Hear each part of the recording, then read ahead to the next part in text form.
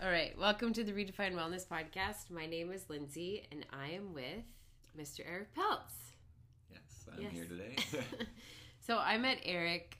He owns a gym here in Minnesota called the Warriors Forge, and it is a Systema or Russian martial arts gym.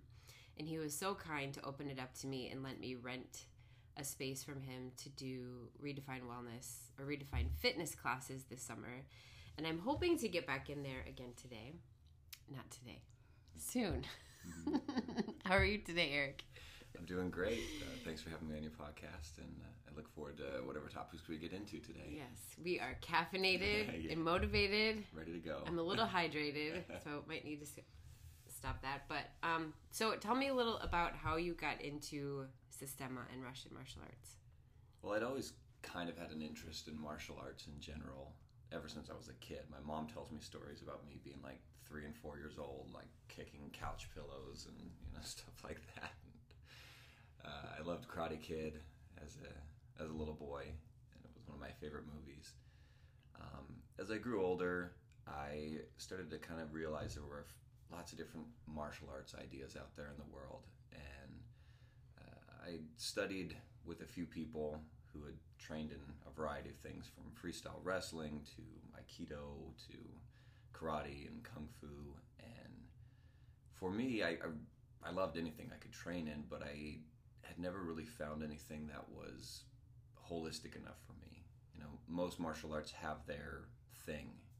If you wrestle, you probably do jiu-jitsu or freestyle wrestling. If you like to punch and kick, you're either doing karate or kung fu or taekwondo, something like that. And that's nice, but it's like if you only practice punching and kicking, or you only practice on the ground, or you only practice one skill, you don't really get a holistic kind of approach to what you're trying to do, so that if you end up on the ground, you have the skills to do something there. Fast forward, my birthday, I was like, I think it was like 9th grade. We used to get this magazine called Things You Never Knew Existed. And kind of one of those novelty magazines where they sell like weird back scratchers and, things for your cats to play with. But like an airplane magazine? Kind of like an airplane magazine, okay. Yeah. Well, it was back when, before the internet was a big enough thing that they just spammed you with stuff on there. It was spam you with magazines. And I got highlights and like 17. Nice. Yeah, back when you could get like magazine subscriptions for people for their birthday and stuff like that. Well, we got this magazine. I just so happened to be looking through it because some of the stuff was fun. But they had a whole section in there about martial arts and martial arts videos. And a lot of the videos were somewhat hokey things like, these 7 moves to end any street fight or whatever, But one of the times I was looking through the magazine, this ad popped up in there. I turned the page, and it was my instructor. He had put out some videos with a company called TRS, Threat Response Solutions, and they were advertising to this magazine. And my instructor, Vladimir Vasiliev, he had put out a series of tapes back then. It was tapes at that time, VHS. And I read through the description, and there was just something about it that attracted me. I was like, what is this? This is not like the hokey stuff that, you see in the rest of this magazine. There's something to this. So I convinced my parents that that's really what I wanted for my birthday. And they ordered it for me. And I watched the videos, and I really had no idea what was going on. It was kind of like, whoa, this is really different. This is not Power Rangers or WWE. Yeah, this doesn't look like any other martial art I've ever seen before. And kind of the relaxed, nonchalant way that my teacher was showing skills in that video set was intriguing to me. And I tried to train some of my own and things like that based on the videos for a few years, but didn't really get a lot of traction. But I still had a big interest in it. And so fast forward a few more years, and I had an opportunity to go to a Systema seminar by a different instructor, and that really kind of anchored me in like, ooh, I want to follow this. And then in 2007, my teacher came to Colorado. It happened to coincide with when I was there, so I went to his seminar, and I was hooked then, And I'd been training off and on with different teachers. There was one not too far from where I lived. So I would go train with him in Colorado in Longmont there, Brad Scornavaco. I trained with him a couple times and things like that. So long story short, after that first seminar, I was kind of hooked, and I realized if I wanted to get good at this, I had to find people to train with. So I started a study group, and we started to train together. And then from there, it kind of turned more into a teaching role for me, and I became an instructor in training, and eventually went on to get my full instructorship. And so I've been teaching essentially, training pretty steadily, pretty hard since 2007, so about the last 13 years, and teaching for the majority of that. So what about it made you stay with it? Because I'm sure during that time there were tons of times where you're like, I can't do this is too hard, I'll never get it, like just the personal setback. What made you keep pushing through? For me, that was actually one of the things, the difficulty of growth actually intrigued me more about it. Growing up, I was always really good at sort of figuring out the trick of how to do something. When I was in school, I figured out how to keep my teachers happy, how to study just enough to pass the tests and get good grades and keep my parents happy. And when it came to sports, it's like, I just got to work on these few skills. If I get good at these, I'll be good for the skill level that I had, And so I was always able to sort of hack things and figure out, you just do this, this, and this, and then you'll be good in this arena. And when I came to Systema, it was like, I can't hack this. Like, I literally have to fundamentally change the way I look at the world to get better at this. And that was challenging, but at the same token, keeping my nose to the grindstone there and working on it, I was seeing enough change in my life that's like, this is hard, but this is worth it. I'm growing as a person. I'm making new connections in the world, and my body feels good. Like, this is worth going at it. It's not something I can feel like, I just got good at it and then drop it like everything else. So for me, that was something that actually pulled me forward and kept me going, and it was the difficulty of it, the challenge of it. Seeing people who had gotten really good at it and knowing how hard I'd been working at it, and being able to say, man, they put in a lot of hours on this. It's obvious that they're good. I want to get to that spot, and that just kept pulling me forward, pulling me on. So what was something in the beginning of when you were learning how and learning about Systema that was a fundamental or foundational thing you had to learn that was difficult, or you're like, if I don't get this, I'm not going to get that?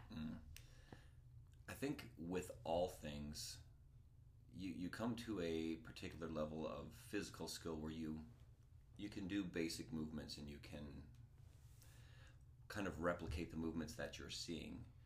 The hardest part of anything, whether it's sport, whether it's an athletic endeavor of some kind, or martial arts, is you can get good at the basic movements, but letting them out at the right time, being able to actually do them when you need them, that's more of a function of an internal state. And for me, I kind of cued onto that early on, and it was like, man, I have to change the way I'm seeing the world and experiencing the chaos of this moment in order to allow my skills to flow. And that's really difficult, and really good athletes, they're amazing at it. They can be under pressure, and there's 3 seconds left in the championship game, and they just rock it, And people who struggle at sports, even though they have good skills, or struggle at any athletic thing, even though they have good skills, it's a function of how they're holding themselves inside. There's sort of a zone that you need to get yourself into. And for me, that was one of the things that was like, that's harder than anything else. With enough time, you can learn a movement. But to problem solve with another mind in real time with physical consequences, like that's challenging. To keep yourself in a zone where you can keep moving forward and solve the problem properly and change things. I know I have a question that I want to ask you, but I want to say this before I ask it, so I hope I don't lose it. But I know when marathon training and running a marathon, it's the training, it's the 20, 30, sometimes 50 weeks of training that you put in to be able to run this big race. And it seems like people put so much emphasis on this 13.1 or 26.2 miles or even 50-mile race, but it's actually the thousands of miles that you ran to prepare. And what I've learned in my own journey in fitness, in just running, which is not what you do, but it's your training. So when you get to that spot, when everything is broken down and you don't know what else to do and you don't know how to push through, and the flesh, the body, even the soul is telling you, don't take another step. You can't do it. It's where you have to get to that point of something else in you takes over that. I mean, grit is like the word that comes up when I think about that it's like, this is who you are at your core, and this is why you train to get here, and you are already equipped to push through this here. And it's like a flow. You just like, actually, I can do this. Yeah. And that's yeah. People ask me all the time, they're like, why do you put yourself through that? And it's like, you have no idea when you push yourself to the absolute limit, and it's just you relying on you, and even, tapping into some faith. That's the honey spot. That's the sweet spot. That's where like I'm living. Yeah, absolutely. Yeah. There's a saying that I like, and it's really simple, but it's hard is good. Hard is good. Hard is good. Like difficult. Discipline is freedom. Discipline is freedom. That's right. And hard is good because we're meant to always live on this border between, what we know and what we've already, we kind of have control of, and what's unknown to us and what's beyond our reach. And that really is the sweet spot for finding, not just joy, but like a deep feeling of meaning. You don't know it until you've done something hard and trained for it and worked at it, and then you're there in that moment doing it and you accomplish it. There's this, for me, the word is satisfaction. There's a feeling of satisfaction that's not like, oh, hey, I'm happy. It's this deep, abiding feeling inside of yourself, like, I did that. Like, I accomplished that. I set out to do it. I met this goal, and wow, I'm here now. It was challenging. I overcame all of these difficulties and suffering and pain and all of that to get to this spot, and right. There's nothing like it. Like, that's one of those experiences as a human being that, that's one of the things that makes this place worth living in. Right. Being able to have challenges to overcome and to find that feeling. Do you think that's why there's so much depression and anxiety and just overall mental illness out there, is because people have gone into a place of complacency and comfortability to where they're not challenging their bodies, they're not pushing out. I mean, we don't even have to search for the right encyclopedia book to look something up. We just talk to a device and it tells us an answer. Yeah. Do you think that's why we're suffering? Yes, I think that's a big part of it. For me, and I've looked at this, thought about it extensively. There was 6 years that I worked in Isani County Jail here in Cambridge, and for the majority of that, I was working overnights. And in certain parts of the jail, when you're not doing checks, making sure everybody's sleeping, you're sitting there. And so I'd read books and I'd do research and I'd do things like that. And through the few years there, I thought really hard about some of these things, and I realized that there is a certain quality of pain and suffering that is good for us. It's kind of like the idea of hormesis in the body, where you get like little amounts of poison essentially, and your body responds and makes you stronger. That's the whole point why blueberries are antioxidants, because they're actually poison. Exactly. I mean, that's it. So it's one of those things where you have to find constructive pain and study how to endure it in a way that builds you. Like that's what exercise essentially. That's why people don't like to exercise. It's one of the simplest ones. It's hard. It is. It hurts. You have to, endure that pain not only while you're working out, but if you just start working out a couple of days afterwards, you're going to be feeling it. There's all those memes about leg day. It's like your biggest enemy after leg day is the toilet. It's or like the stairs. I can't sit on that thing. Yeah. But it's why would you put yourself in all that pain? Well, it's it's not because I'm a sadomasochist, because I see something beyond that pain, that pain is going to launch me into. And for a lot of people, we live in a part of the world that we can have food. I mean, we can order food and Uber will bring it to us now. Right. You know, like you literally don't have to get off the couch if you don't want to, other than go to the bathroom. We've got entertainment. I'm sure somebody's worked that out. Yes, absolutely. We've got a lot of conveniences and comforts, and I'm thankful for that. You know, don't get me wrong. I don't want to go back to the Stone Age or something, but that all being said, you have to find ways to study how to deal with suffering and pain and voluntarily put yourself in that area. Otherwise, there is no standstill. You're either moving forward or you're going backwards, and there's really no in between. And you know that you're moving forward in an area if there's some challenge there, there's some discomfort, there's some pain even some suffering, you know, and there's a difference between suffering and pain to me. You know, you can experience the pain of something and, you know, go through an exercise and experience the pain, or you can suffer through an exercise, which is another layer where you've kind of added on the mental anguish of, why am I here? Why am I doing this? Oh, God. So it's not only pain, but it's this internal struggle where you don't just let go and go, yeah, it's going to hurt, but I'm going to do it. Yes. You know, that's that internal mental quality. Right. What I've learned is that when you can find the joy in the suffering, when you can find the joy in the pain, it makes it all worthwhile, and you know that you're growing. Because I believe the same thing. I believe if you're not growing, you're dying. Yeah. And I have to continually ask myself weekly, am I growing?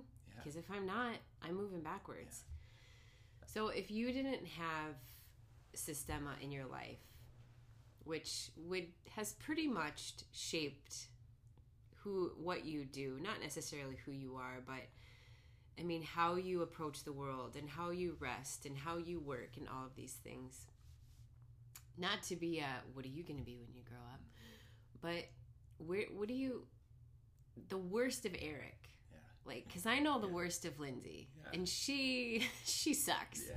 But do you think if you didn't find Systema, if you would be the person that you're proud of?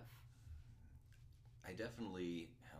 It's tough to say. It's hard to look into the past and the future kind of simultaneously and try to draw a new conclusion about who I am, because maybe I would have found something else. But that being said, I definitely wouldn't be the person that I am today. There were a few moments in my life where, you know, as we have, there's an ebb and flow to everything, and there's times where you feel like you're on the mountain peak going, yeah, the world rocks and I can do anything, and then there's other times where you hit that dark valley and it's just like you debate, is this game worth it? You know, do I want to stay in this world anymore? Because right now I feel overwhelmed and this sucks, you know.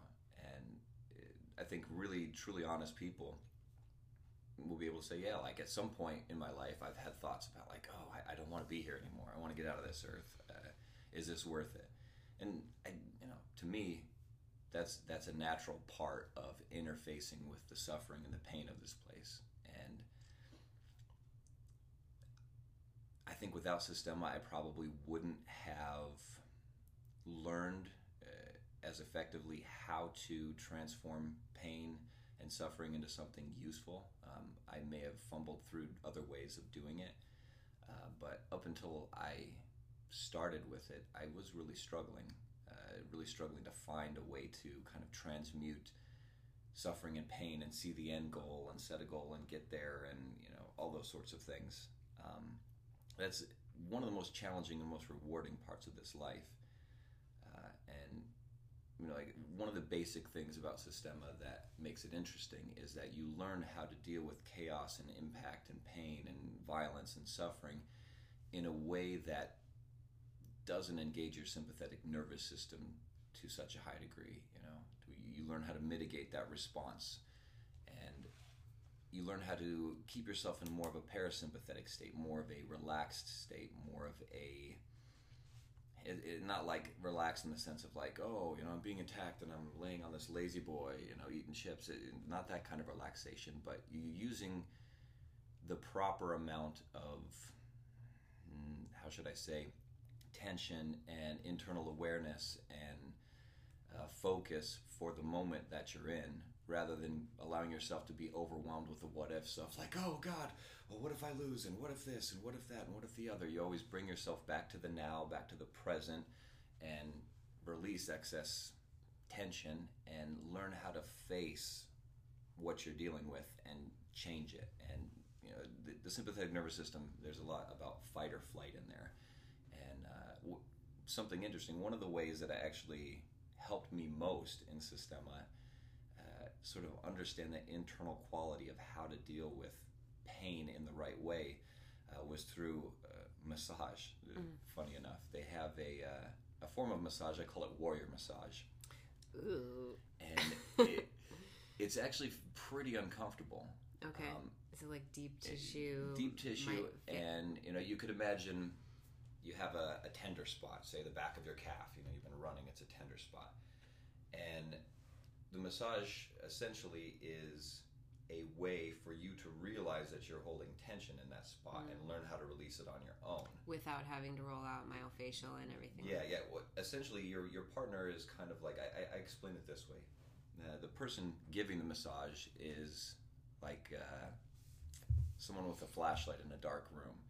And there's all kinds of critters that need to be killed in that dark room or disposed of, and they're just going around going, hey, there's one, but it's your job as the person receiving the massage to go take care of the critters, you know. So in this way, like, say it was your calf, you can put your foot on the calf and start to put pressure, and you go right up into the point where the person's sympathetic nervous system and midbrain wants to take over and say, and tense their whole body and try to push you off, you know, those unconscious responses to overwhelming pain. And you go right up to that point, and when you're at that point, then you have to study how to posture yourself on the internal level so that you don't run from the pain and you don't grit your teeth and just sit there and fight it, but you go right into the middle and you say, okay, this is where it is. I accept that this hurts. This is uncomfortable. I'm breathing. I'm working with it. I'm going to find that muscle and actually release it. And once you do that, it's like, oh, whew, I was the one who was making this hurt the whole time. Once I could release that muscle, it's fine, you know. But there's a lesson in that for me that's applies to life.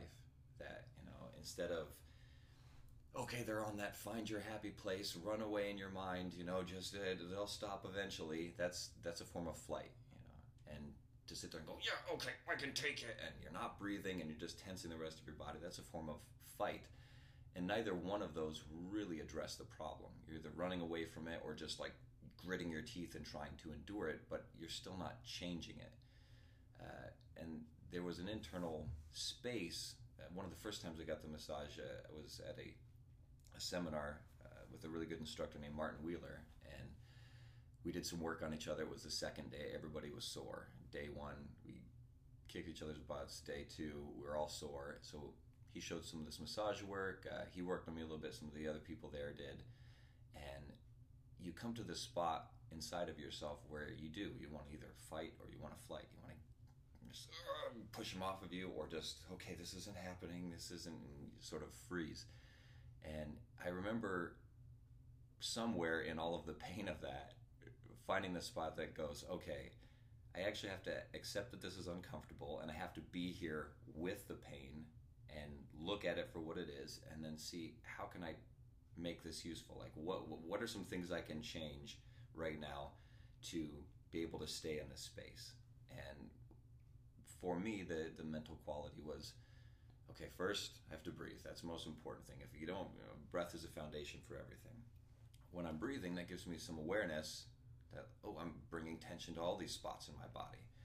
So I work to relax those spots, and then the spot where the pain is most intense, you kind of have to go right to that spot and say, I'm going to relax this muscle and allow this pressure to go in deeper. And that's very difficult. It's sort of like this extreme form of acceptance.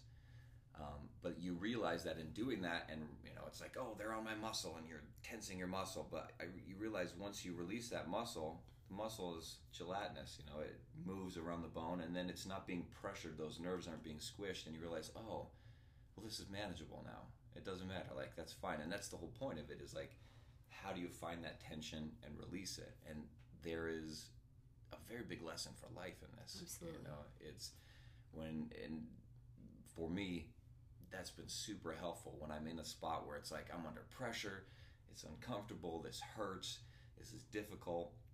Instead of trying to just like, I don't care, just, do it, or I don't want to be here, I'm just gonna, go watch movies, I'm gonna pretend this isn't happening.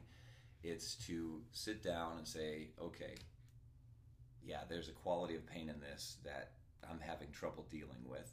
How can I accept where I'm at, and then start to make some changes so I can deal with it? And that, that accepting where you're at and being able to be okay with saying, I'm here. That's a form of humility.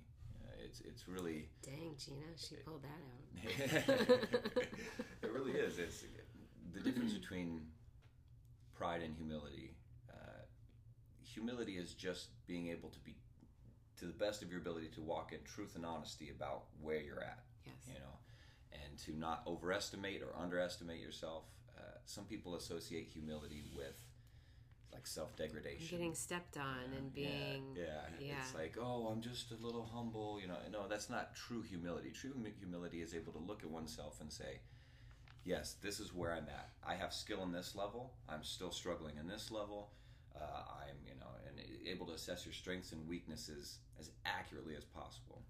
Where pride is, you just tell yourself lies about your skill level, about what you can do, and then you also tell other people lies, and you sort of hamstring yourself when you do that. So that level of acceptance of where you're at and what you're dealing with, and to be able to say, yeah, this is my mess right now. Like, I'm in a lot of pain because of XYZ thing, and to be super honest about it. It could be in a weight loss situation. It's difficult to say, my back really, really hurts, and I'm about 200 pounds overweight, and I think there's a connection between that. This is where I am now. I accept the fact that I had a role to play in putting myself here. That's a hard pill to swallow right there. Yeah. But then to say, okay, so now what do I do from here? Right. What changes should I make to start to make this better? Right. Rather than going, I'm not overweight. No, I'm fine. I'm happy with who I am, even though inside you're not. And or to just face there's the big movement now, and the whole thing of like being extremely overweight is beautiful, and everyone needs to accept that it's beautiful, and yes, everyone is beautiful. There's an inherent beauty in all of us, but when you're 400 pounds, and you're having back pain and heart issues and cardiovascular problems and all of these things, the destruction that's going on in your body is not beautiful. It really isn't, and there's some changes that should be made if you want to live a more pleasurable life, and some of those changes are going to be painful initially, but ultimately you're going to feel better. There's going to be a satisfaction, like we talked about earlier. Maybe pleasure wasn't the right word, satisfaction that you'll be able to get that you don't get by not doing anything. Absolutely. Definitely with that weight loss, that's most of my listeners, and even people that are in my own intensive weight loss and being able to conquer a food addiction or alcohol or drugs. The vein that I think we're kind of going on is, it is in our nature to find comfort. It's in our nature to be comfortable. It's in our nature to think that this thing that the world offers us is going to gratify that need to be comforted, but that's actually false. It actually digs a bigger hole. It makes the need for comfort greater. The answer to our pain is in our pain. And most of us are so afraid of facing that pain that the hole just gets bigger, the grave just gets dug deeper. And it isn't until we're 1, 2, 3, 4, 500 pounds overweight, or $100,000 in debt to gambling, or our liver is completely, shutting down because of all the alcohol we drank, that we decide, okay, I guess I have to make a change. So the way that I see the world is going is, especially even with devices is we feel a pain, we have a response, that's right there, it's in our hand, I can numb it out, right? But then we have to keep getting more, we have to keep consuming more to nullify that pain. So I lost the question, but let's stay in that vein of even just, hey, let's come to reality here. Because I believe, I have this gap theory that in order to get where you want to be, you have to establish where you are, which is definitely honesty with yourself. You have to learn how to be self-aware. You have to learn how to self-evaluate with honesty and with truth. And then getting to where I want to be, well, even media tells us you just have to order my food plan and put this food in these little boxes and push play every day for 9 or 12 weeks, and you'll get a 6-pack like me and you'll have everything you want. But what happens when we get that and we're still completely unsatisfied and we're even in more bondage than we were before we started? Yeah. How do we get over that? I mean, for me, it's a place of I actually need to learn who I am, and that I am worthy of change, and that I am worthy of putting work into. So what do you think about changing and why it's so hard for people to actually make that first step? Yeah. I think we live in a world now, we have a lot of media, we have a lot of information. I mean, if you go on Instagram, you will find 10,000 fitness models all telling you exactly how you need to eat and how to get gains and this, that, and the other. And that's great. I don't think we have a problem necessarily with lack of information as far as the what, but getting there is a function of the why. And you have to have a why that is sufficient to hold you through the suffering. Yeah. And a why that will sustain you long term. I know when I first started to get into fitness and working out and things like this, my initial why was kind of based a little bit in vanity. I wanted to really look good. I wanted to work out so I could be fit, so that I could take my shirt off at the beach and feel good about it. And, that was a big part of my why. And the problem I found with that, it sustained me for a certain amount of time. Once I got to the point where I felt like, yeah, I actually look good. Like, I like this. Keeping that as my why completely disincentivized me from, continuing to work. For whatever reason, it's like I got there and I reached this goal and I was like, the world is going to change now. And people are like, yeah, you look good. Okay, what's a big deal? It's not like all of a sudden I became a king or, something, Right. It's like, okay, well, I got fit and I look good. And now what? Well, I'm still dealing with the same stuff in life that I was dealing with before. I have a healthy body, but okay. And then it started to creep back in with, well, I look good. I didn't work out today. I'll catch it tomorrow. Well, I'll just start again next week. And then slowly I started Ooh, a pizza. Exactly. It's like, it's a weekend. We're gonna, Right. And all the excuses and things like that, because my why, once I had achieved it, it didn't have sufficient power to keep me going. And it was based in an unrealistic expectation that once I achieved that goal, it would change my world fundamentally somehow, and how people perceived me and how people viewed me, and I wouldn't have to worry about anything. And there was a big letdown when I got there, and I'm like, I look good, but okay, I'm still the same person, and I'm, nothing really changed other than how I look. And then I had to change. I tried a lot of different things, and I eventually came to a version of the why for me that was essentially a resetting goal, or a goal that I could basically not ever satisfy as long as I'm alive.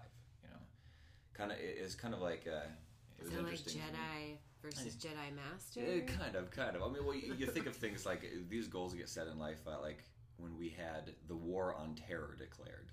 Like, that's literally a war that we're never really going to win, because Right. there's always going to be somebody who's going to want to terrorize somebody else. Right. So that goal resets every time there's a human who wants to terrorize somebody, Right. So it's not something you can ever eradicate. It's like, we we got rid of terror, now we're going to declare a war on fear. It's like, no, it's just not going to happen. Like, there's always going to be fearful people. There's always going to be people terrorizing others. And for me, I had to set a goal that was kind of like that. It was, I need to do something every day to improve myself in some way, mentally, physically, emotionally, to work on myself. And we can get into the details of what that actually looks like, but I need to do something so that I'm better at the end of each day than when I started. Yeah. And that's a goal that resets every day. I have to work on myself in some way today so that at the end of the day, when I lay in bed, I can go, this is what I worked on today. This is what I'm, even if I only made a little bit of progress, just working on it, I'm that little bit better now than when I started this morning. And so how do you go from being self-aware and self-evaluating in that respect to also not have condemnation, fear, and just comparison in with all of that? How do you separate that? For me, it goes back to that idea of humility and the idea, right? The idea of being honest with yourself. And but what if you're honest? What if the honesty within you is a bully? Well, that has to do with an internal way that you're framing things. And there are some people, honestly, that they can draw from their internal bully and move forward with it. But ultimately, you just have to be real. And a lot of times, for example, the idea of comparison. They say comparison is the thief of joy, but it also can give you a false sense of being okay. It's like, well, I'm not really feeling good in my body. I don't like the way I present myself to the world, but at least I'm not that 600-pound guy laying in bed all day. If I just focus on that, I'll feel better about myself. Right. And it's sort of, you can find 7 billion other people on this planet to compare yourself against that'll either make you feel better or make you feel worse. Yeah. And the most important person that you need to compare yourself against is yourself. Yeah. It's like, who was I yesterday, and did I do anything to make that better? And the moment I start going, well, I'm not a Jocko Willink, getting up at 4:30 every morning and putting in the time and doing this, that, and the other, that could be disincentivizing to me because it's like, I'll never get there, But if he has 3 days in one day. Yeah, right. It's like, for me though, if I look and I go, okay, what was I able to do yesterday? Can I push the limits of that today in some way? Can I improve upon that in some way? And increment by increment, all of a sudden, it's if as they say, staying in your own lane, watching your own bobber, whatever it is, if I can keep my focus there and make fighting with myself my number one battle, rather than fighting with the images of, oh, look at this model and look at that person, and oh, I'm 36 years old now, and look at all these things other people accomplished already that I haven't accomplished, and I should feel, it's like, no, I'm on my lane, I'm on my path, and I just need to do the best I can to improve that every day. And then pretty soon you can look around and go, wow, I have made a lot of progress. But it's always incremental, and this is what I tell people who come to me for fitness advice or for, what diet and what things should I get on so I can just, blaze it this year. And, should it be 2 hours workout a day and I eat nothing but salads and, I'm just, and there's these big grandiose ideas and it's like, I've been on that path before too, where it's like, all right, January 1st hits, I'm going to start 2 hours 100%. A day, I'm going to do no sugar, this, that, and the other, and I lasted like sometimes days, sometimes a week. One time I lasted for like 3 or 4 weeks, and I was like, yeah, and then I just fell off, and you fall off hard. It's too hard to change your whole neural makeup to such a stark change that fast and hold it. Sometimes you can do it, but it's very challenging. And I tell those people, it's like, let's just take a sober look at what you're doing now. So what are you actually doing now for workout? Well, I'm really doing nothing for workout. And it's like, all right, well, let's do something that's a little better than nothing. How about 10 minutes 3 times a week? Well, it's not going to do anything. That's not. And it's like, well, it's more than you're doing now. And if I could do that easily. Well, if you could do that easily, you'd be doing it already. Right. Exactly. Exactly. That's the thing. It's like, let's do it. So this week you worked out 30 minutes more than you did last week, and let's see if you can sustain that for a couple weeks. Right. And then maybe we'll add a day and make it 4 times a week 10 minutes, and then maybe we'll up it to 15 minutes. And looking at diet and food and things like that, it's like let's find something that is healthy and then incorporate it for a meal. Like, I'm going to have one meal that I know for sure is healthy. Yes. And then don't worry about the rest of the day. But that meal you focus on, and you have your one meal, and then let's make it two, And it's this sort of incremental growth that dedication in the long term will get you better results than burning out in the short term. Absolutely. What I've learned in mine is it isn't about, because people just want to say you're gonna go from 0 to 60 in 12 weeks and you're gonna have this transformation. Oh, I've been doing it for 4 days and I've only lost a pound, and they freak out, and it's that all or nothing thinking. But what I've learned is you have to get the mechanics down. Yeah. You have to do the mechanics consistently. And until you can get the foundational mechanics down and do them consistently, you have no business adding intensity. You have no business. Yeah. I mean, there's women that I've coached that they think that when I come to them to get on a workout program, it's like I'm going to make them do 6 days a week, an hour of cardio, an hour of lifting, and they're going to have to sustain that for the rest of their lives. And I'm like, this week I want you to put your gym shoes on twice, and I want you to drive to the gym and park your car. Yeah. Because you're literally going from 0 to 1. Yeah. Why would I take you from 0 to 10? That's setting you up for failure. Absolutely. And it's the all or nothing mentality that gets us into trouble, and then we fall off, and then we fail, and then we hate ourselves, and then we gain 20 pounds, and then we have to, pay even more money. Yeah. And what that does is create even more of a failure mentality and even more of a bondage in our mind that we have to overcome. Yeah. And it's like, can you just give yourself a break and go, I'm going to put my shoes on today? Yeah. I mean, I put a goal for myself this year to run a mile every day. Yeah. It's just a stupid run streak, and it isn't because I'm trying to prove something to somebody. It's because I know if I don't have a big race in front of me, I'm not gonna run. Yeah, exactly. I gained 10 pounds over Christmas. Why? Because I didn't care. Yeah. Because I've lost 50 pounds this year. Like, I don't care. But now that I'm, 6 pounds heavier than when I was before Christmas, I got to get that off. And I still have 20 pounds to lose before I'm there, That's why goals are so important, and proper goals for where you're at that's what really is important,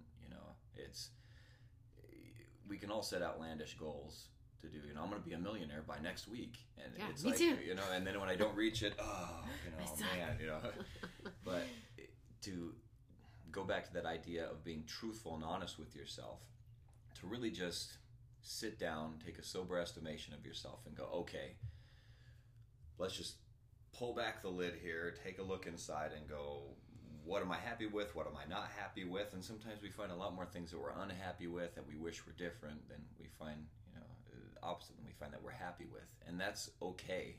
That's part of the pain of change, is to go, I really don't do a good job with this particular thing.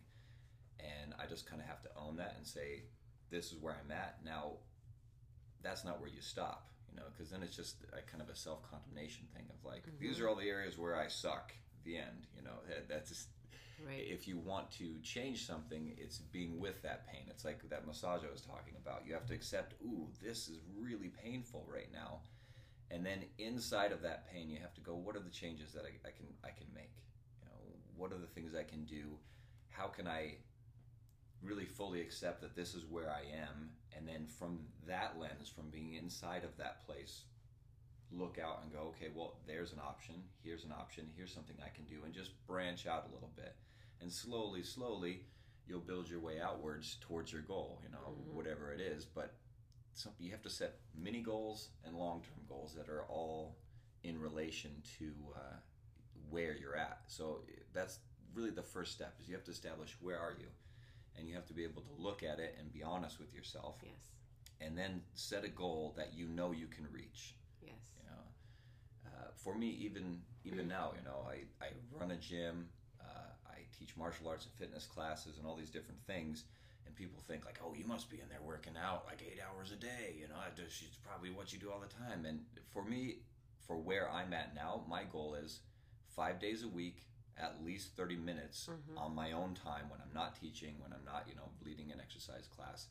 I need to be doing something, whether it's hitting the bag, whether it's just movement, whether it's exercises, whether it's whatever. I'm going to spend 30 minutes. And people think, 30 minutes, 5 days a week, that's not really much. But I find if I set that as a goal for myself, I can think the same way. Well, that's really not that much, 30 minutes of my time. And then when I hit that 30-minute mark, oftentimes I'll go for an hour, hour and a half, whatever. But yeah, because you're feeling good. It's sort of the mental trick that gets me in the door and goes, I know this is a goal that I meet. And then then some days I get to the 30 minutes and I'm like, thank God it's over, Yes. But I still reached the goal that I know is right for me for where I'm at now and, with my activity level. And I feel like goals should be that way. You have to set them in such a way that, oftentimes if you just get started in something, you'll go for longer than you think, and then sometimes not. But that 10-minute goal of like 10 minutes 3 times a week, well, you do that 10 minutes and you realize, oh, hey, I went for 12 minutes today. Right. Wow, or I made it to 15 or I made it to 20. And slowly you start to grow, plants grow that way. Everything grows that way. You don't go from, it's not like, you're planted one day and then all of a sudden you're a tree the next. Right. There's incremental growth over time, and to keep that growth and to sort of solidify the gains that you have, momentum builds slow. Right? Yes. That's just the way that it is. And anytime you try to change everything so dramatically and completely, you're going to lose some of that. There's going to be some die-off. You might be able to keep a core of it if you really have discipline and dedication, but to have something that you can sustain, you have to start with a little change, and then you make a little change based on that new level you've come to, and a little change, and you grow. Well, we're up against ourselves, because our subconscious wants us to keep doing the same thing that we've always done, whether it was good for us or not. And even, I was talking to somebody the other day, when I was in the hospital with my daughter, and she was talking to me about doing the entire Superior Lake Trail and just walking it, just hiking it. Yeah. It's like 400 or 300 miles or something. I'm like, yeah, we run Superior, right? And she said that it took her 3 weeks to do it. And the only time that it was terrible was the first 3 days. And she fought with herself the entire 3 days. Yeah. And by the time the 4th day rolled around, when the subconscious actually was like, I guess we're doing this. I don't have to fight with you anymore. There was no pain. She had no DOMS. She slept well. She ate well. She was into ketosis and all of that. And it's like, if we can just give ourselves 3 days to make a change and to realize that you are not going to be able to solve everything in a day. Give yourself time and understand that you want it. It wants to stay in homeostasis. You making a change, it doesn't want to make a change. Yeah.